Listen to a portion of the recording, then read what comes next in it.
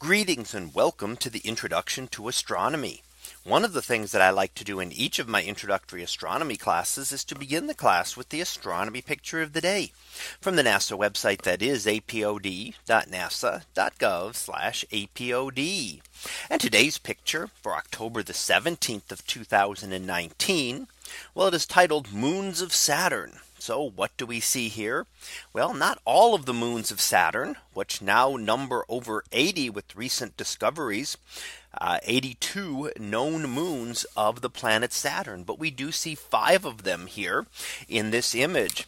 And starting on the left, we see one of the smaller moons, and that is the moon known as Janus. And the second one in is known as Pandora, seen there very close to the ring system itself. These are two relatively small moons by comparison, on the order of 100 or so kilometers in size, one a little more than that, one a little bit less, but very small. So we're talking about things that are only a few dozens of miles across. And they are therefore generally inactive little cratered objects, and they are primarily composed of ice. And we'll actually see that when we get to the outer solar system. Even as you look at objects out here, what we see, while it may resemble rock to us from a distance, it is really everything is made up of icy material. And if there is rocky material, it is deeper down in the core. So these are two of Saturn's small moons, which are similar to the 20 or so that were recently announced that are even smaller than these. But they're really relatively small moons by comparison to several of the others that we will look at. Now, the next one that we look at towards the middle of this frame is Enceladus. And that is another, about a middle-sized moon of Saturn. Saturn has only one large moon that did not make it into this image, and that is the great moon Titan with an atmosphere. Enceladus is interesting because it has a very fresh surface. It has some cratered areas on part of its surface, but it also has some very smooth areas lacking craters, telling us that it has been resurfaced relatively recently. And it is a larger moon by comparison to the other two. This is about 500 kilometers across, so a couple of times larger than either of the two other moons that we've looked at previously. So it does have some activity, which is still unusual for a moon that small. However, with the larger planet, we can get some tidal forces that can at times, depending on the conditions and the interactions between this moon and the planet and the other moons, cause some internal heating, which may be something about what has gone on here.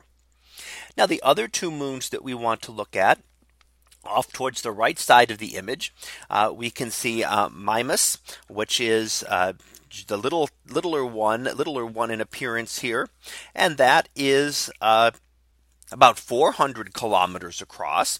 So very similar in size to Enceladus that we just looked at. It is actually, you can't tell from this image, but this is the one that is sometimes known as the Death Star moon, because of a very large impact that can give it the appearance of the Death Star from certain angles when it's viewed. Now, the final moon that we're looking at over on the far right hand side, cut off in this image, is the moon Rhea. Now, this is the second largest moon of Saturn after Titan, and it is 1,500 kilometers across. So it is about 3 times larger than the last two moons that we looked at here. It is a very heavily cratered moon. So this one does not show signs of activity as Enceladus did previously. It is very heavily cratered, looks in many ways like our own moon, although understanding that when we look at it, all those craters that we see are actually craters in ice, not craters in rock as we are used to seeing. So when we get to the outer solar system, ice behaves much as rock does in the inner solar system. And we can get lots of icy tectonic features, icy volcanoes, when we look at the moons of these outer planets. And with 80 some moons to study, one large one around Saturn and a number of medium-sized moons and a large number of smaller ones, there is still a great deal to learn about the geology of the moons in the outer solar system. So that was our picture of the day for October the 17th of 2019. It was titled Moons of Saturn. We'll be back again tomorrow for the next picture, previewed to be Interstellar Interloper. So we'll see what that is about tomorrow. And until then, have a great day, everyone, and I will see you in class.